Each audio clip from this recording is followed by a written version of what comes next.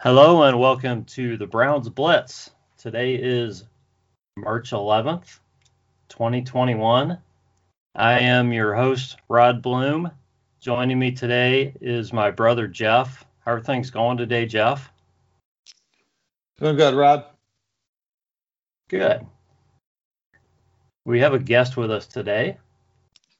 That is Tim Torch.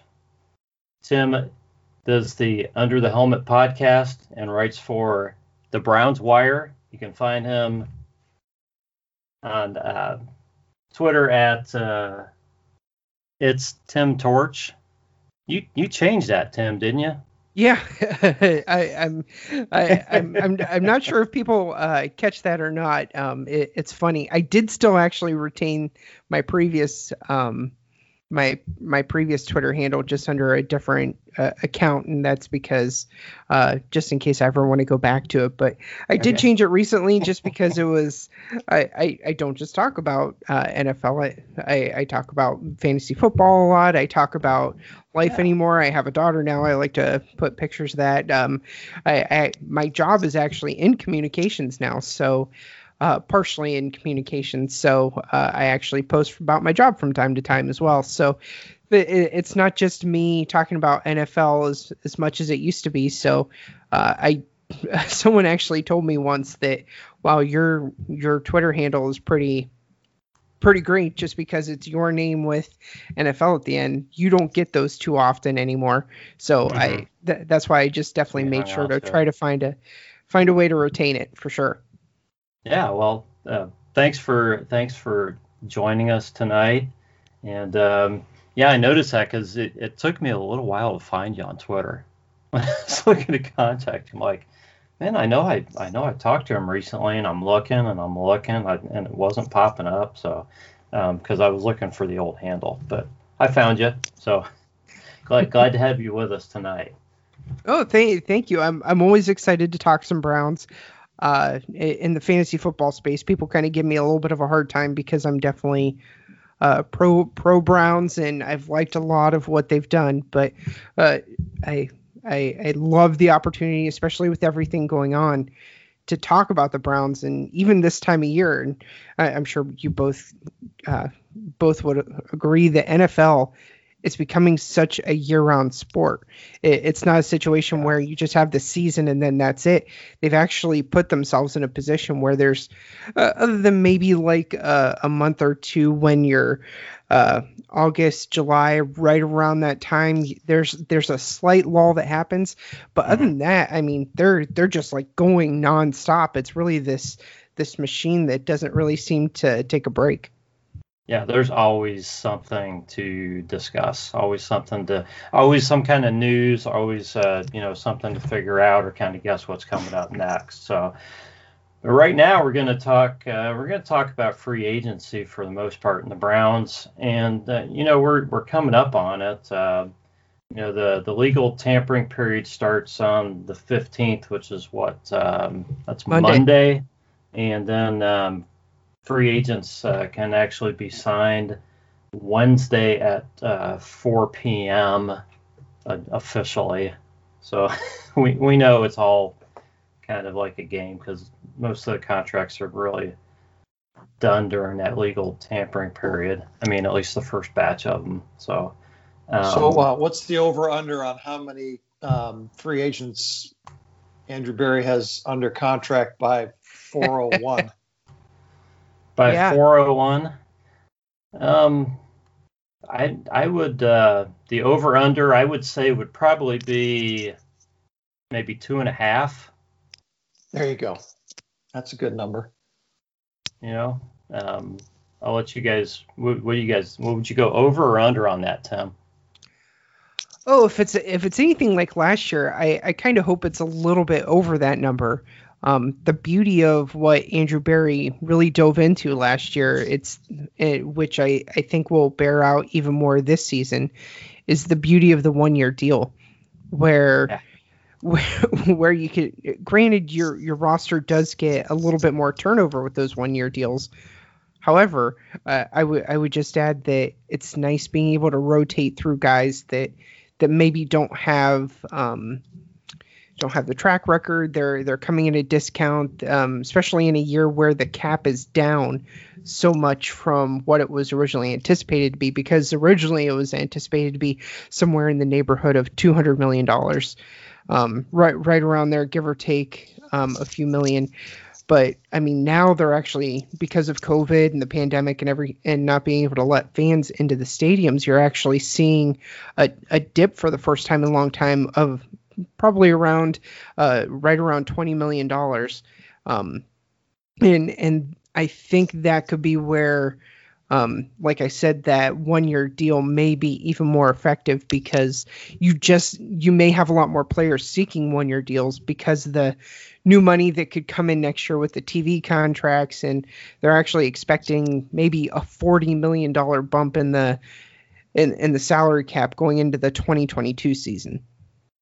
Yeah, so Tim, I think you kind of probably answered my next question for you, but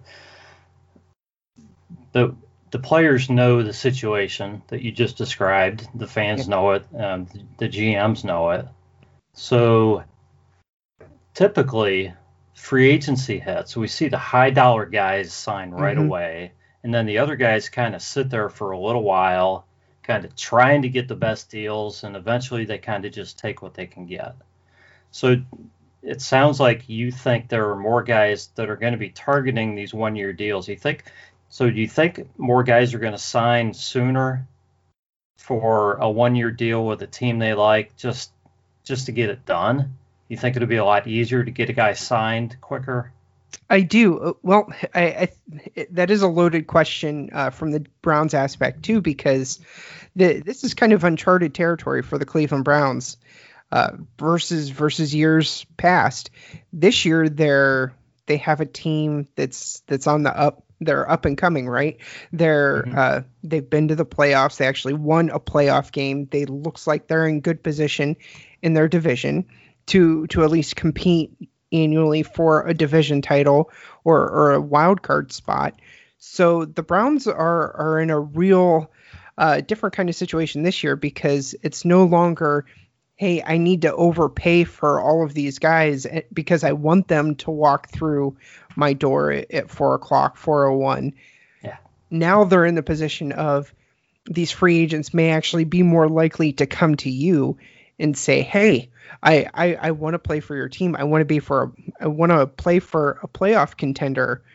I'm willing to take this 1-year deal, maybe a little bit less money than somewhere else that's just flush with cap space and can overpay me this year, but maybe a longer term, less investment. So I'll come play for the Browns. It's kind of that weird give and take, and the Browns are really in a different position this year than they have been since I've really dove into football. Yeah, it's definitely different. Do either of you guys expect the Browns to part ways with anybody else to clear more cap space? Before next week. What do you think? I really thought that another player or two might be let go, but I'm thinking of Njoku, but I don't know. I don't understand how they would get rid of Njoku. They could trade him away, but trading him away after he probably played some of the best football of his career, and Austin Hooper played some of the worst football of the last couple of years in his career, that'd be tough for me to really see them part ways. If anything, and I'm a big fan of Jack Duffin on Twitter. I'll grab his Twitter handle here in a second, but he does amazing work just with salary cap numbers. He was actually looking at just if the Browns convert a lot of what players are owed to signing bonuses, and he actually kind of forecast and not adding any voidable years or anything like that. He actually found a way to create about $35 million in cap space just by doing the conversion to signing bonuses, which is amazing. I won't sit here and say I understand salary cap numbers well enough to really say how all that works. The only person I could see like a restructure / parting ways, but this one would even be tough for me, is Sheldon Richardson.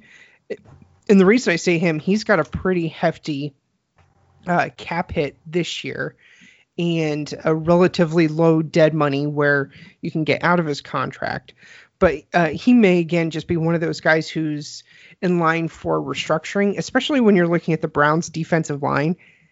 That's not really a unit right now that's positioned itself to just let a guy like Jordan Elliott take over. Larry Ogunjobi is getting ready to walk out the door to see what kind of offer he can get unless the Browns swoop in, which Larry O's performance was not his best season. Definitely. Actually, after his rookie season, it hasn't been his best year. So him looking for that big money deal may not actually come to fruition, especially in the environment that we're in right now. But Sheldon Richardson, I think definitely be back. I really think who's on the roster right now is going to stick around. I'm interested to see if Olivia Vernon ends up coming back on a discounted deal with a lot of incentives, especially with the injury that he sustained really late in the season. Of course, there's always the hot button topic of Jarvis Landry and Odell Beckham Jr. The Browns currently have, I think, the third or fourth most cap space dedicated to the wide receiver position in the NFL, and that's tough to sustain. I'm surprised it's not first, honestly. Having pretty much two number one receivers, with those two guys as first, as far as their paycheck, anyways. I don't think anybody would debate that. The big moves that just happened that kind of shifted the landscape a little bit was Tampa Bay franchise tagging Chris Godwin and keeping him around, so that shot up that number. Mike Williams was franchise tagged in with the Chargers as well, so both of those teams jumped right ahead of the Browns. Yeah, that makes a big difference. Yeah, definitely. Well, I think Sheldon Richardson's due to make $13 million. We've gone through on this show the entire roster and by position as far as money doing everything over the last 4 weeks, Jeff? I think 4 or 5 weeks. And I think the thing with Richardson is he's making pretty much what he made last season. It's not like the number's shooting up. It's just the fact that they could part ways with that minimal cap hit if they really decided they wanted to clear money. But I think what you say about restructuring is a definite possibility and something everybody would probably be happy with, assuming that Richardson wants to do that. The thing with Njoku is I think he's due somewhere around $6 million, and his cap hit is minimal too. That's why I brought him up, because the Browns could part ways, and I don't know if there's any cap hit if they let him go. So and I think they like the other two tight ends. But, he's still on the roster, so maybe they're looking at doing something with him too. So I did want to just mention the tight end, or the tight ends, the free agents that the Browns have, or that were on the roster last season. And Jeff and I have kind of gone through these, but I'll kind of let you jump in and summarize kind of guys you thought the Browns might go after again. And Tim, I just want to get your thoughts on guys that you didn't just talk about already. So Rashard Higgins is one. Do you think Browns will have an interest at some point in going back after Higgins? And if so, when? Why don't we just talk about Higgins real quick? Yeah, he did show good, especially with Odell Beckham Jr. out. I do think there's a definite chemistry. It's unfortunate if the chemistry with Higgins was actually with Beckham. I would prefer that. That would make the decision a lot easier. I'm personally okay parting ways with Rashard Higgins, and that again is probably not the most popular take among the Browns fan base. And the reason I say that is I need explosiveness in this Browns team. Right now you have Jarvis Landry, who is a non-blocking tight end that's out there. You have Odell Beckham Jr., who is coming off a pretty significant injury. You're hoping he he's doing better. I need someone to get vertical. And I don't want to really put my chips on Donovan Peoples-Jones taking a significant leap as a day 3 drafted player. I need speed on this team. So whether it's bringing in a guy like John Brown, who was recently released from the Buffalo Bills, having Brashad Perriman come back, that would be a more significant impact to me. I don't need another player who's playing close to the line of scrimmage and bringing defenses down into the box for what by a lot of statistics is the best offensive line in the NFL and probably the best duo of running backs in the NFL.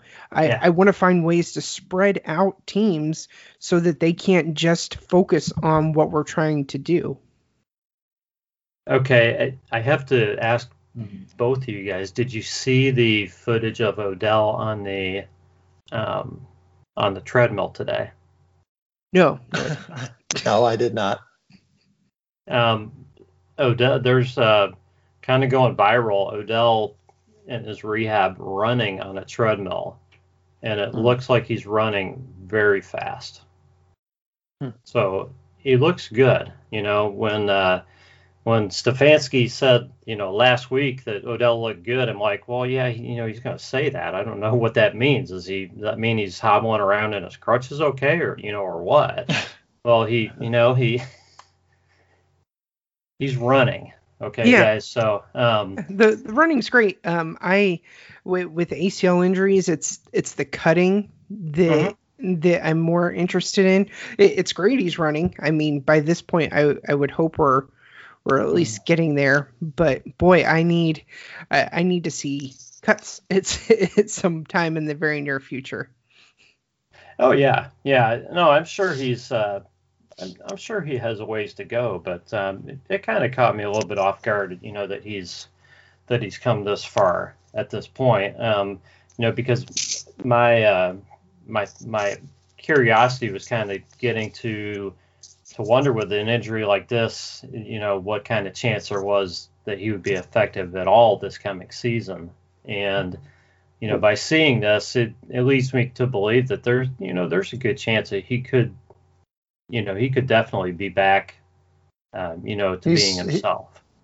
He's 5 months into what's generally considered to be a 9 to 12 month rehab, right? Yeah, that's what I was looking up to, just to make sure I was kind of on point. He injured himself October 25th. October.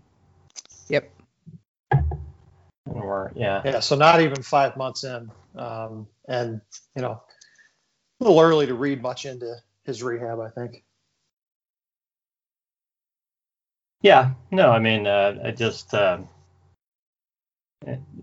you guys just need to watch the video. He looks like he's running a lot faster than a guy who tore his ACL that few months ago. Well, I saw a lot of his videos early on. As he was going through range of motion stuff early on, and I mean, there's no question he was working hard at it. So I would expect that he's gonna be ready. Just a question of to what level he can return. Hopefully it's 100%. I just want to complete the thought on Rashard Higgins real quick. Yeah. We did mention a few shows back that. Rashard, I thought, last season that the Browns wouldn't bring him back. This season, I still kind of don't think they'll bring him back. But I think what Tim was saying about needing a different kind of receiver is interesting, because as I was doing the research looking at all of the free agents, most of the people writing articles, most of the sites that list the Browns' needs, list wide receiver as one of our primary needs, which is kind of funny when you juxtapose that against what we were talking about earlier, what Tim was talking about earlier about, we're a top 3 team in salary committed to that position. So because of 2 guys. Yeah. It kind of doesn't make sense to me that, we need to go out and find a free agent wide receiver that can provide a need that we don't already have when we're already committed that kind of money to the position. So it's going to be interesting. Yeah, it's really the questions that really bear out everything, because if you didn't have questions about Odell Beckham Jr., granted he put that video out, but you also find yourself asking, is he going to be on the PUP for any significant period of time? Mm-hmm. If he is, then you better at 401 there better be another wide receiver getting ready to walk through the door. And just so many other. Well, if you want to win games early in the season, right? Yeah, well, and if you're contending for a Super Bowl, those early games are just as important. Right, and they obviously won games without Odell Beckham Jr. being there last year, but to make it so, part of my concern going from year one to year two, especially with this team, this offense, is you don't want the book to already be written. One of my favorite things about Coach Stefanski when he came in was that I remember reading an article that he would always take the top 10 plays from all across the NFL and show it to his team and break them down and try to find different ways to incorporate that and see how teams were being exploited and just different ways to really manipulate the field or use personnel in different ways. And that was probably one of the most exciting things I had heard just from the head coaching standpoint. And I know it's not a big beat. I'm sure every coach takes film and looks at it every week. But when I hear that, I'm thinking to myself that this coach does not want his team to just be one dimensional. He does not just want to be a play action zone team. He wants to be very multiple in his approach. He wants to be able to have different types of weapons for different situations. There's a reason he likes using 12 personnel and having 2 tight ends on the field. And that's also kind of why I like Njoku being on the roster, because versus even Harrison Bryant, he's definitely a superior athlete. And when I talk about someone stretching the field, it is obvious that Njoku can stretch the field easier because of his physical traits versus an Austin Hooper or a Harrison Bryant. Yeah, so let's shift to Terrence Mitchell, and let's kind of use that to work into the cornerback free agent market. Terrence Mitchell played. I'm going from memory here, but I think he played like 1,000 snaps last season. Okay, so it's a big hole to fill, and I think he's really playing out of position, being that number 2 corner. Quite a few good corners on the market, and I'm sure there are a lot of good corners in the draft too. I guess the question is, where's the best value? Do you want to try to bring somebody back on a favorable contract? Who you know and like? Do you want to try to upgrade that? And of course, the Browns, they've got the questions of Greedy and his injury. How well is he going to play after the injury? And did he really even prove himself before the injury? So the Browns really have to take this cornerback position very seriously. Opposite of Denzel Ward, and his extending him is a whole other issue. So Tim, what are your thoughts about Terrence Mitchell? And if you had your way, not who do you want, because obviously it's money related too, but what kind of guy are you going after? What do you see the Browns doing at corner? Yeah, Terrence Mitchell, it's all about cost. I do agree that he's probably better suited as your cornerback 3, 4 on down the list versus your cornerback 2, defensive back 2. For me, the entire secondary is really a question mark for me at this point, and I'm of a firm believer it's quantity over quality.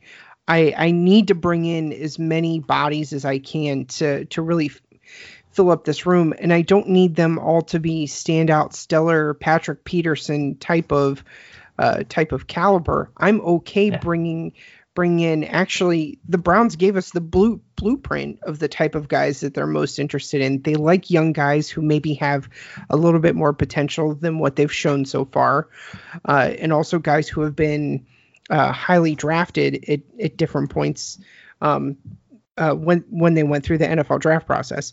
So there are plenty of those types that are actually going to be sitting out there. I'm thinking of the like Chidobe Awuzie that would be coming from the Dallas Cowboys, who was drafted in the second round, or Desmond King.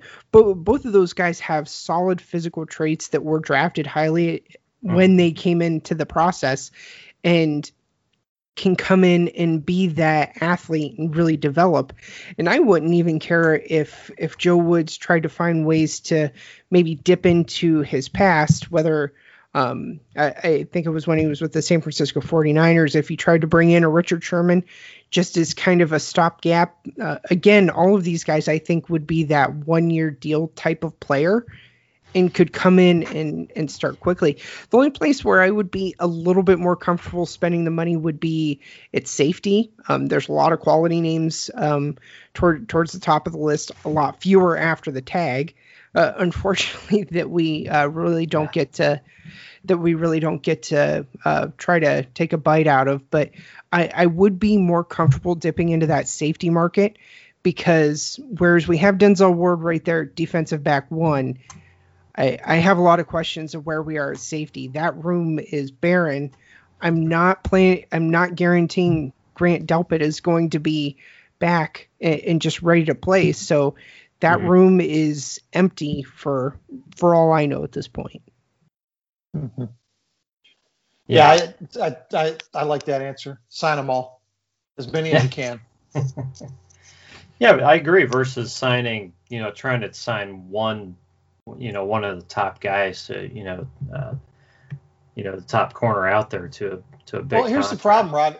The top 10 or 15 free agent cornerbacks are all 30 plus or approaching. So mid to late really 20s. Fit, yeah. I mean, a couple guys in their late 20s, but mostly it's guys that are pretty well seasoned, and I mean that gives you a short-term answer, but I don't know that really fits with what the Browns are trying to do. And to Tim's point, that's not the position to do that at. And I also like kind of the Patriots way of doing things, and this is going to be a little bit different because we do already have a stud on the defensive line in Myles Garrett, but kind of the old Patriots, well, the newer way of Patriots doing things is just be good enough up front, just be good enough along the defensive line and everyone doing their assignments that you're not just constantly getting gashed and pushed around, but really the focus of what you should be is on that third level of defense, that if guys are just doing enough at the actual line of scrimmage, then be elite in coverage. That's really what I would rather you have, and that's why I feel like you really need to throw that quantity of bodies into your secondary, especially if you're starting to hear more and more talk about the Browns running the 4-2-5, so it's more of a nickel type of for their base defense. Boy, you better have bodies on top of bodies just walking through that door. Oh yeah, definitely. Here's the other statistic about the top cornerbacks, Rod. Very few of them played north of 50% of the snaps. Oh, I know. A lot of those guys have been. They get hurt all the time. Been injured, inconsistent. Yeah. Right. Right. Yeah, definitely. I don't know you want to spend big money on any of those guys. So yeah, I agree with you guys. Let's look at like William Jackson. I mean, he's either been hurt or or inconsistent. Good season, then a bad season. I don't know how much money you want to throw his direction. That's kind of that doesn't seem like something the Browns would do. So let's talk safety then. And the thing is, guys, you got to have so many lists up here. I was looking at, I had a list up of guys who have been tagged, and I think Justin Simmons and Marcus May, they were both tagged, right? So, yep. Let's see. Anthony Harris was not tagged, right? No. He was not tagged, and John Johnson was not tagged. So I think those two guys are still available. So let's just talk safety. I mean, yeah, I think the Browns have a big need there, and I agree 100%, Tim. You can't count on Grant Delpit, man. If he comes back and he plays like a stud this season, it's going to be great. Okay. But the Browns have to make plans to the contrary. I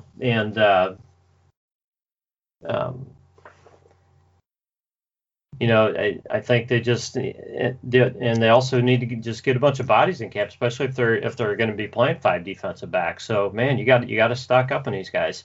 So who are your favorites at safety?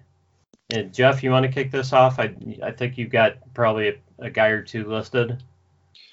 Well, yeah, when I went through this exercise, I was kind of thinking, if I'm the GM and I'm going to go out and do due diligence on some guys, I'm going to kind of break it down based on where we think we're going to be at each position. So I came up with 4 guys at each position, and safety is one of the top 3 areas of need in my mind, behind linebacker and edge. So I have a value guy, a quality guy, a premium guy, and a wild card. So at the safety position, my value guy, and I consider this a $2 to $3 million guy, would be Rayshon Jenkins from the Chargers, who's a true coverage guy, played 83% of the snaps last year. My quality guy is $5 to $8 million a year safety, and that's how I'm looking at this. Okay, what are we committing to the position? So that's Jerron Harmon from Detroit, another true free safety, a little older than Jenkins. Jenkins is 27, Harmon is 30. If you're going to bring in somebody that you can count on to be back there, he played 98% of the snaps last year. I don't know if these are the right guys. I'm just looking at this is the type of guy that I would plug in here. Then the premium guy obviously is Anthony Harris. I mean, the guy played 100% of the snaps last year, but he's going to cost you $11 to $12 million. Are you willing to commit that kind of money to a starter at safety? I think the wild card for me is a guy like Trey Boston from the Panthers. He was just released from a 3-year contract. He was moved. Early in his career, he was more of a coverage safety, and they asked him to play a lot in the box last year, and that was a miserable failure. Maybe putting him back in the kind of role that we need.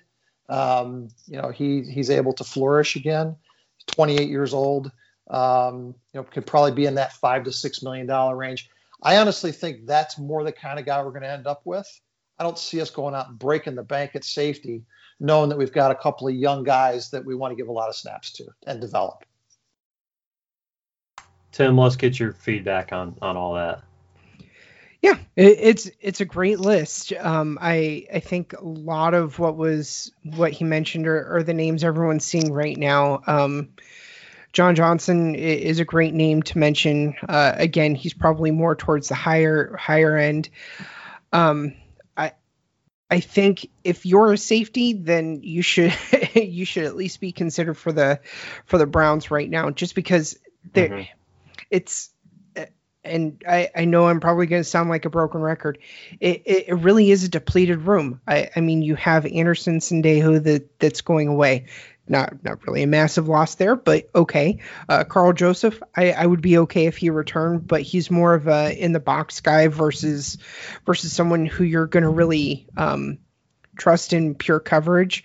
Malik Hooker. That's what we've pretty much talked about all year, Tim, is that we didn't have that true coverage safety on the roster. Right. Yeah. Malik Hooker, or can he kind of regain that form that he had when he was coming out of Ohio State and before all the injuries? I'd be willing to take a shot there. Keanu Neal, Malik Hooker and Keanu Neal really fit those two.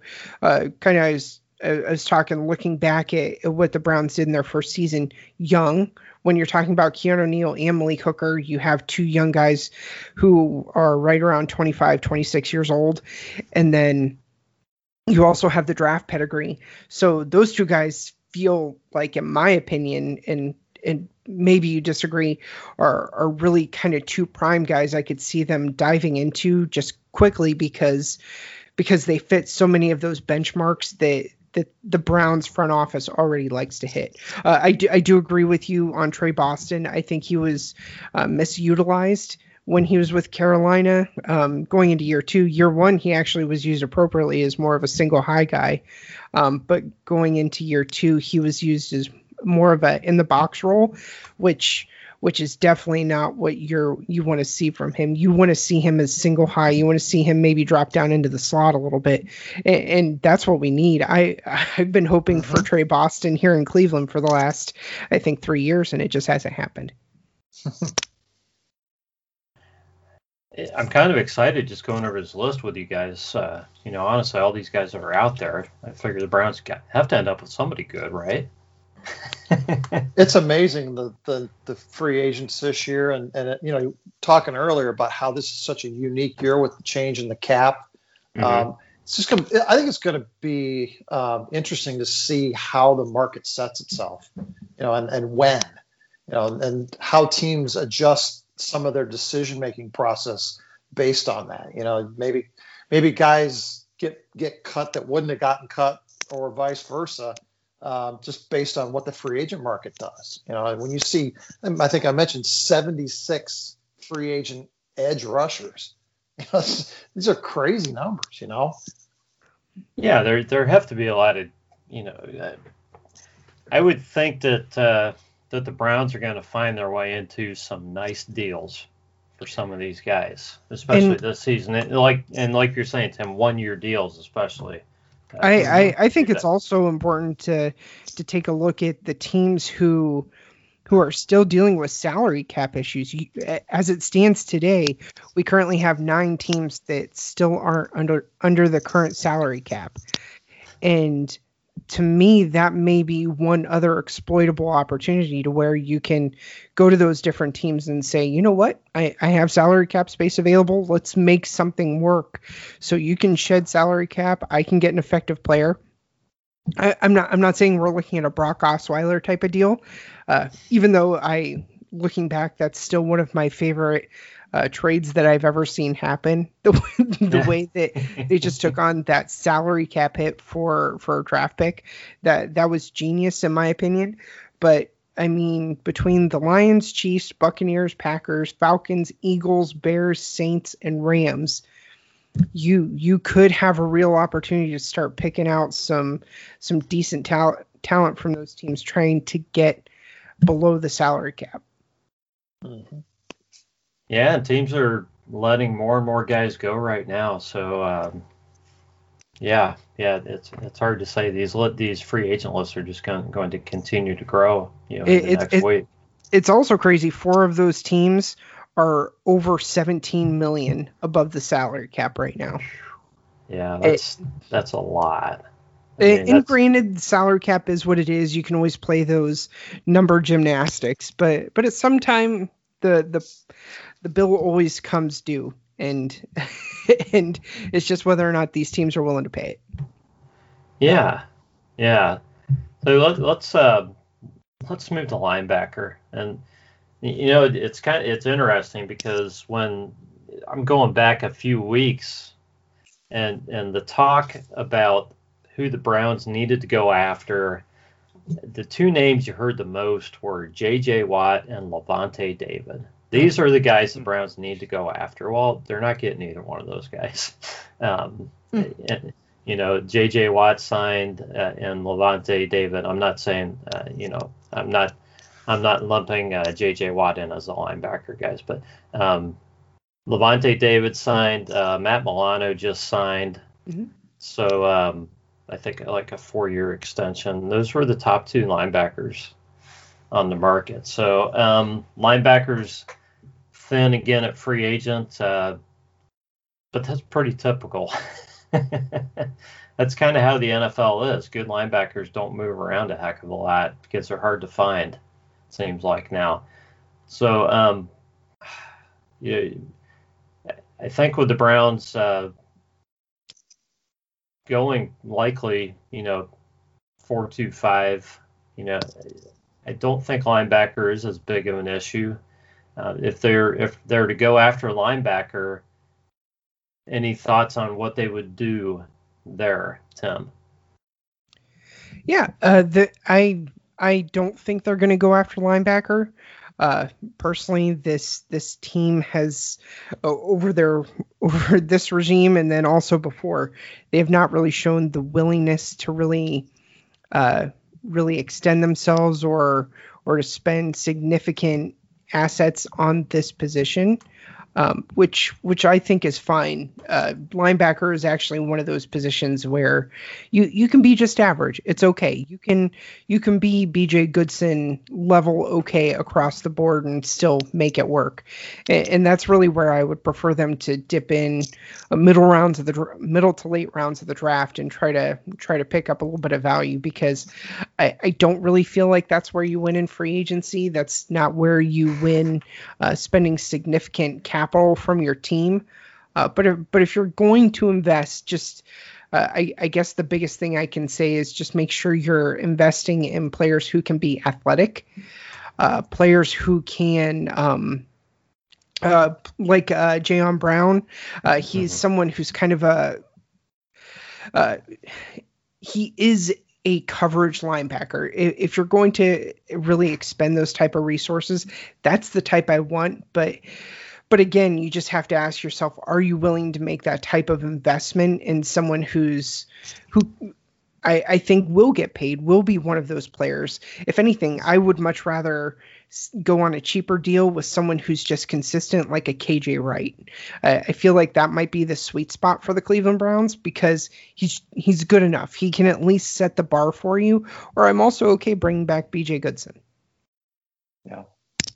Yeah, Jayon Brown is probably the top guy left out there. And KJ Wright's getting up there a little bit. He might not demand, as big a contract. So it's interesting to look at these guys. I see Matt Milano as a younger version of Joe Schobert. And, we had that guy, the good single coverage linebacker who was not necessarily very solid in the run game. But, he went and got his money elsewhere. Jayon Brown is kind of in that same mold, but more in the zone scheme. I just, looking at the guys that are out there, I don't know that there's anybody that's a substantial upgrade over BJ Goodson. Yeah, and that's unfortunate. You're not gonna be excited about it, right? Yeah. Guys, Doug Lesmerises had an article out where he kind of went through what he thought the Browns would do, or just kind of his little snapshot, and he came up with the following combination of moves. And he had the Browns signing Anthony Harris, making the big splash at safety. He had him bringing back B.J. Goodson. He had him signing Tack McKinley at edge and signing Mike Hilton at slot corner. So that's kind of how he saw it. Guys, we've talked about most of those guys. Another good guy to consider, just since we are putting out a couple names, a guy who was over in Minnesota, only 26 years old, Eric Wilson. According to PFF, he had a coverage grade of 65.5, which is pretty solid for someone who was in a limited role. He's the type of guy that I think you could dive into, that young athletic player who could really take steps forward throughout the rest of his career. 96% of the snaps last year. I like him already. Yeah, I think I think that's what the Browns want to do at linebackers, try to get more more speed. The more athletic they can get at linebacker, the better. Yep. So yeah, guys who can cover and have better speed, works for me.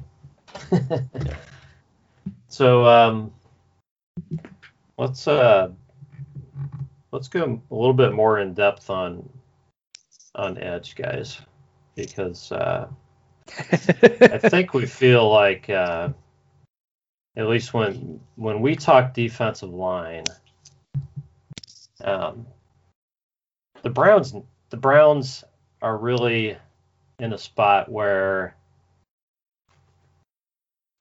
they would really benefit greatly from having somebody opposite Miles for several reasons. It just I think Jeff said, that Jeff kind of said it in a way that, the Browns just kind of scream for a free agent signing at defensive end. So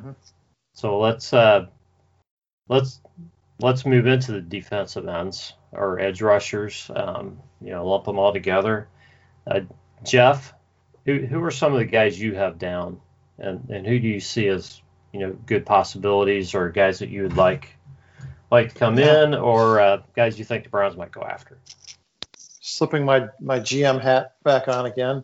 Yeah. My uneducated GM hat. My value guy I came up with is Carl Lawson from the Bengals.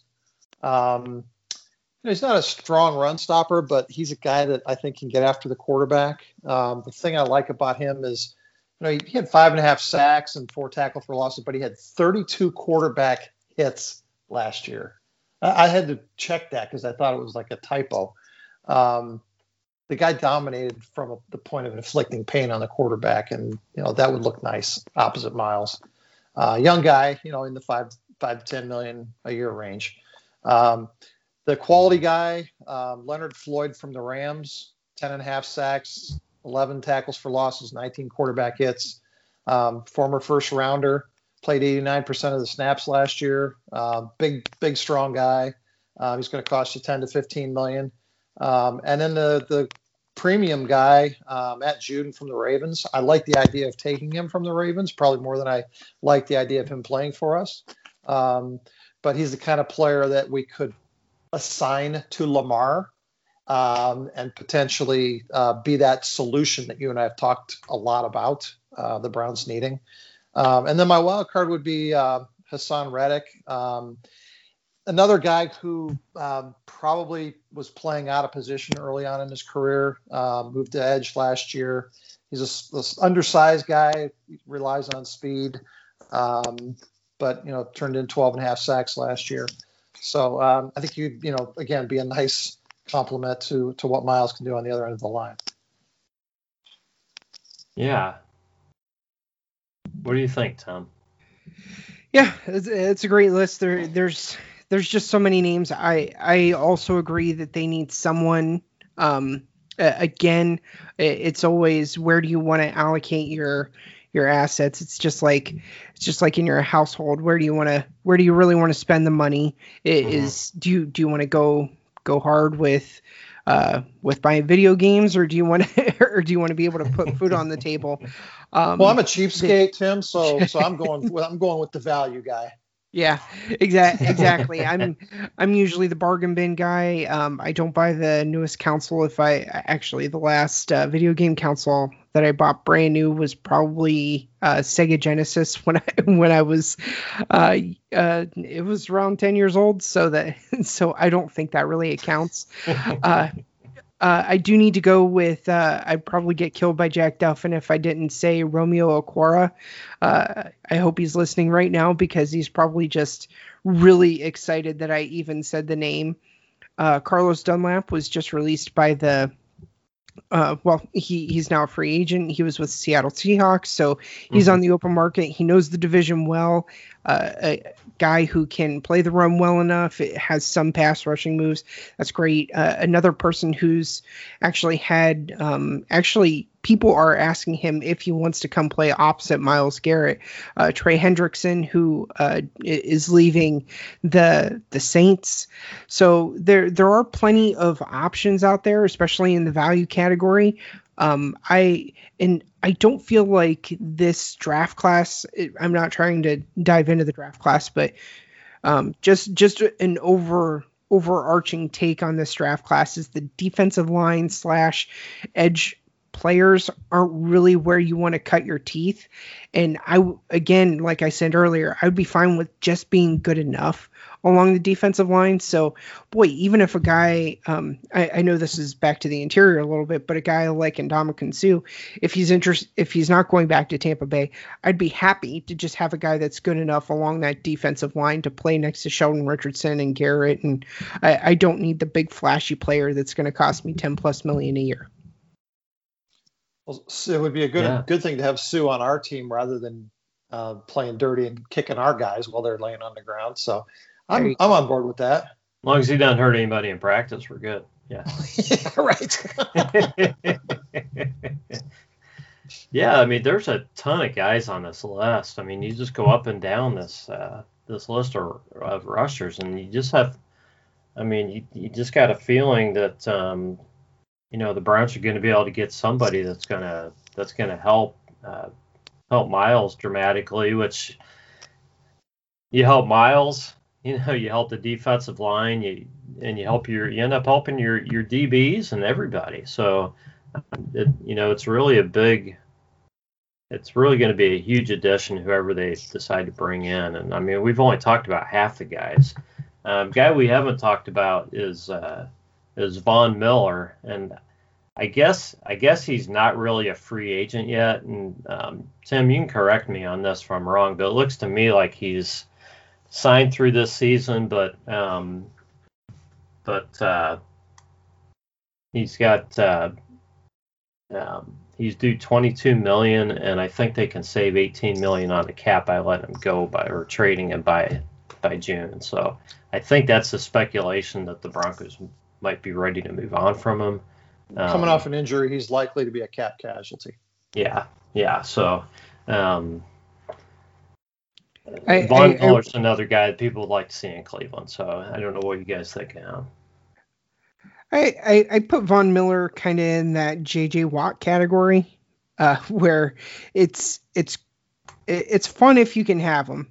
He is another toy that you add into the toy box, but at this point in his career, he definitely does still have some pass rushing moves. But I do wonder his overall usefulness to this team, especially at what is likely probably still going to be a significant cost. I don't know if I'm willing to put 13 to 15 million right on the table for him for a 1-year deal. And really cost myself, again, trying to get those couple of extra guys in the back end of my defense. I don't know if I really want that. I'd rather have Leonard Floyd at the same money. Oh, I know, guys. I'm looking at this list, and man, a lot of these guys put up really nice numbers last year. When you bring them to the Browns, on the Browns defensive line, especially if you got Sheldon Richardson and and I don't know, what else they'll do at the other DT spot, who will be there as the main starter, but man, their numbers might even be better in Cleveland. So right, yeah. Well, yeah. It's hard to argue that Floyd would be better than playing next to Aaron Donald, but I think he'd be a solid guy on our line. Well, Aaron Donald probably still, ends up taking a lot of tackles away from him, so probably would get right. Yeah. Who wants to play next to Aaron Donald all the time? Guys who like being in the shadow. Yeah, no kidding. No kidding. So, and we really haven't talked, about the defensive interior a whole lot, other than, our talk about Richardson. The Browns, with Ogunjobi probably moving on, depending on what kind of offers he gets and depending on whether the Browns even want to bring him back. Browns probably going to have a spot there. Tim, do you think that would be addressed through free agency, or you think it's more likely through the draft? I'm really hoping the draft is where they go on this side of things as well. Probably a little bit later. Once again, I think really where the Browns can find themselves a winner is I would think back to the term hog molly. from the Giants GM and those big nasties that are just up front. And I think that's the term he used. And that's really what I would be looking for in the later part of the draft, maybe with that second, third round pick, or as they go into day 3 a little bit more. I don't think you're going to really need to focus on the pass rush part of it, because I wouldn't be surprised if the Browns do end up dipping their toe into that free agent side of things. Like I mentioned with Aquara and Hendrickson, those are just a couple of the many names that are out there. So they already have Jordan Elliott. They have Sheldon Richardson, who's definitely multiple. He can play a little bit of edge, but he definitely also plays on the interior. I'm definitely just feel like get me a 6'3", 330-pound guy, 6'2", 6'3", 330-pound guy that's a space eater, that's really just going to eat up some blocks and be an effective run defender. I don't need you to rush the passer. I don't need you to be effective in that part of your game. Isn't that Andrew Billings? That's true. I forgot about him, honestly. That is him, but you just need more of him. And Jordan and Jordan Elliott is still a guy that's developing. He, for his size, he still looks slim. I hope he continues to put on a little bit more weight so he can just be a little bit more with his natural leverage. But yeah, there's plenty of room for still improvement to happen on the interior. Jeff, do you have your eye on any free agents, DTs? It's a pretty shallow pool, I think. Yeah, the class is not deep at all. Right. I mean, that's not great, and you don't know what kind of contracts he's got. You know what the market's going to be. I mean, if somebody like Sue wanted a 1-year deal and the Browns could get him on a good deal, that would be great. But yeah, I don't think they go. If you have, if you got Billings and Richardson, and these guys here, I don't think you need to go big on a free agent defensive tackle. I think assuming that Richardson plays out his contract. Yeah, if he's here gets renegotiated. Right, definitely. Okay, guys. Well, I think we've covered defense. And I think that's pretty much where the Browns are going to go. But in the last few minutes here, we did talk a little bit of wide receiver. But Tim, do you think the Browns could be active anywhere else on offense in free agency? Yeah, I think they cleaned up really well last year. They double dipped on the tackle class with both bringing in Conklin and then also, also drafting Wills, really firming things up. The most activity they could have is actually trying to find a way to re-sign Wyatt Teller to some type of extension. Re-signing Baker Mayfield, if that may be a possibility this offseason, especially if they can get any type of discount to really saying that who knows what the cap's really going to be. We will not pay you top 5 money. We will pay you top 10 money. That's okay in my book. That can be a real long-term savings, especially some of these quarterback contracts that usually look better down the road than they do when you first sign them. I'm looking at you, Jared Goff and Carson Wentz, as 2 guys who are no longer with their teams. But usually these contracts end up looking better the further on down the road. Like even the Dak Prescott one, I'm sure at some point you're going to look at it and say, you know what, as quarterback prices go up, it just becomes a little bit worse. I don't really see him being active on the tight end market. They have 3 really solid options, 2 strong starters and a developmental guy in Harrison Bryant, we'll see what happens going into the next year. Where I could see them, the investment, like I mentioned right off the rip, is the wide receiver position. Get me speed, big, fast. That's what I need. Someone who can just be that. I don't want Jamison Crowder walking through the door as another close to the line of scrimmage guy. I need someone who can work downfield. Give me John Brown. He does pretty well in fantasy, though, Jamison Crowder. He does. Yes. Anyways, I didn't mean to interrupt you there, Tim, but No, yeah. I don't even. I'm kind of just wondering if they would consider doing anything in the quarterback room. Just you definitely can't get out from underneath Case Keenum's contract, but what you might be able to do is, if there is someone cheap and developmental, I would more expect that in the draft. Not really too excited in free agency to do something crazy like that. But again, they really went hard at the offense last year. That's really the imbalance that's happening with the Cleveland Browns right now.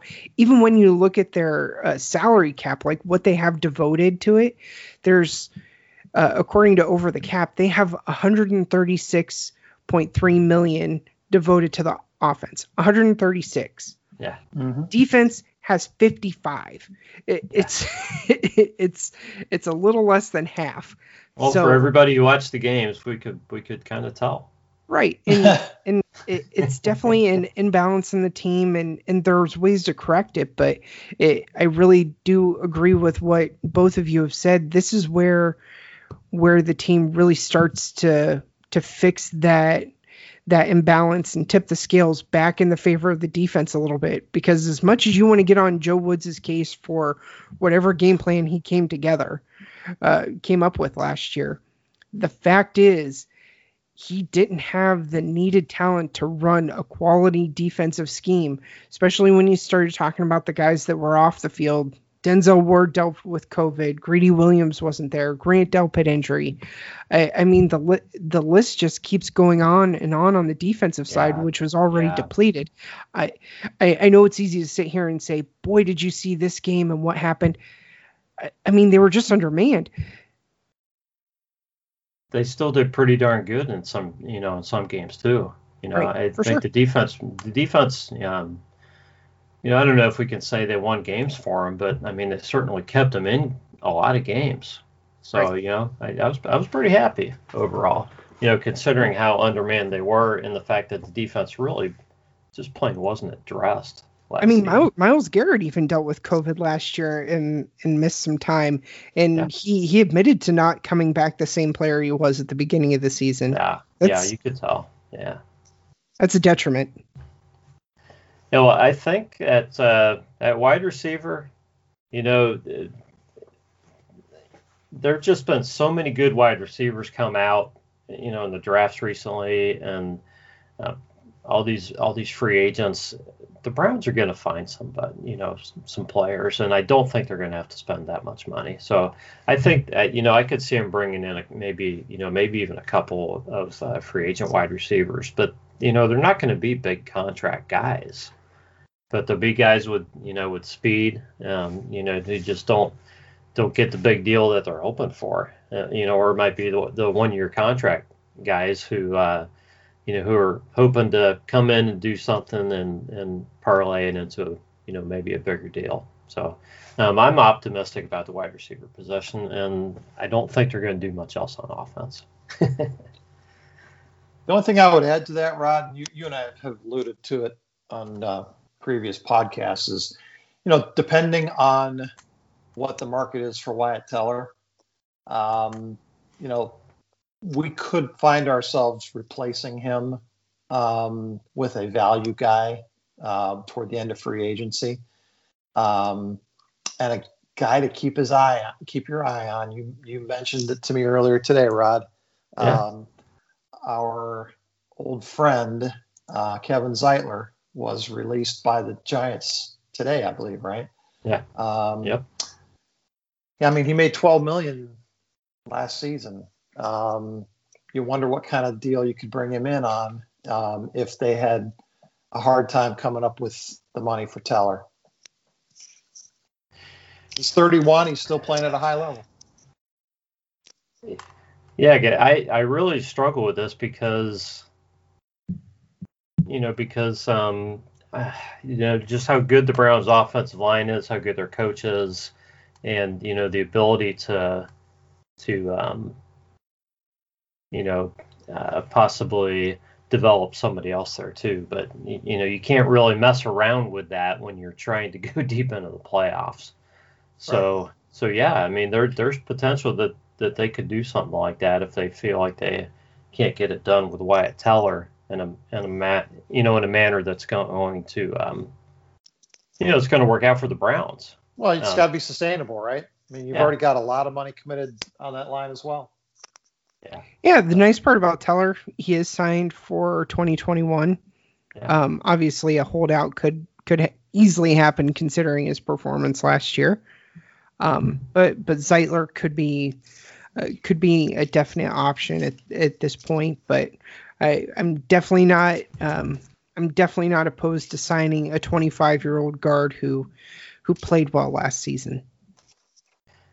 Yeah, I think when we went through the offensive line, Tim, we just saw we've got everybody other than the Browns' new left tackle is making like $10 million a season. So Right. It's at some point, how can you pay all these guys this much money? You're just going, and then you're gonna extend Baker and someplace you've got to figure out where to cut some money on offense eventually. So, and then you got Chubb coming up. It's just a tough spot. So we'll see what happens. I mean, I like Wyatt Teller. I like him to be here. I want all these guys to be here, but it's going to be interesting. That's all I can say. So, Tim, thanks for joining us. I think we've kicked this around pretty well, and we'll see if anything we said comes to fruition next week or in the coming weeks. I mean, obviously, these guys aren't all going to sign next Wednesday. It'll drag out for a little bit, but definitely going to be fun watching to see what actually happens. Do you have any closing thoughts for anybody who happens to be listening? Yeah, I'll just say enjoy the ride. This is exciting. This is one of my favorite times of year because it's just an absolute shift of the landscape. People are signed, people are cut, people are traded. It just feels like this is one of the biggest shifts that can happen during an NFL season, obviously along with the NFL draft. But the idea of these changing landscapes is always something that I enjoy seeing because, like we mentioned kind of at the start of the podcast, there's always a change that's happening. There's a reason this league keeps our attention, and it's because it's not just because of the games, but it's because it's so exciting to see some of our favorite players and kind of what's going on with them. So really enjoy the ride. I know there's going to be a lot of podcasts. We actually talked about it before we hit the record button. There's a million names that we could sit here and list. That's really not what we're looking for. And that's kind of why I mentioned like the Browns guardrails or looking back at what they did last offseason. I just want to make sure that everyone understands that the process of what the Browns are doing now really feels right. Because even though Sashi Brown wasn't here for 2 years, it's amazing to look at this team and realize that they're still using some of the carryover cap that he brought on when he was general manager. A lot of the fingerprints that he established when he was with this team are still in place. So that's just one of those kind of different levels of thinking and making sure that your process and how you're really moving forward through it is right. And this team seems to really have it locked down. And I think that also builds with a lot of my excitement.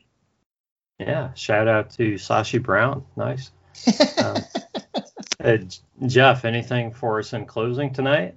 I just had a thought about something that Tim mentioned earlier with the salary cap dropping this year. If talking round numbers, if my math is right, about $20 million per team times 32 teams.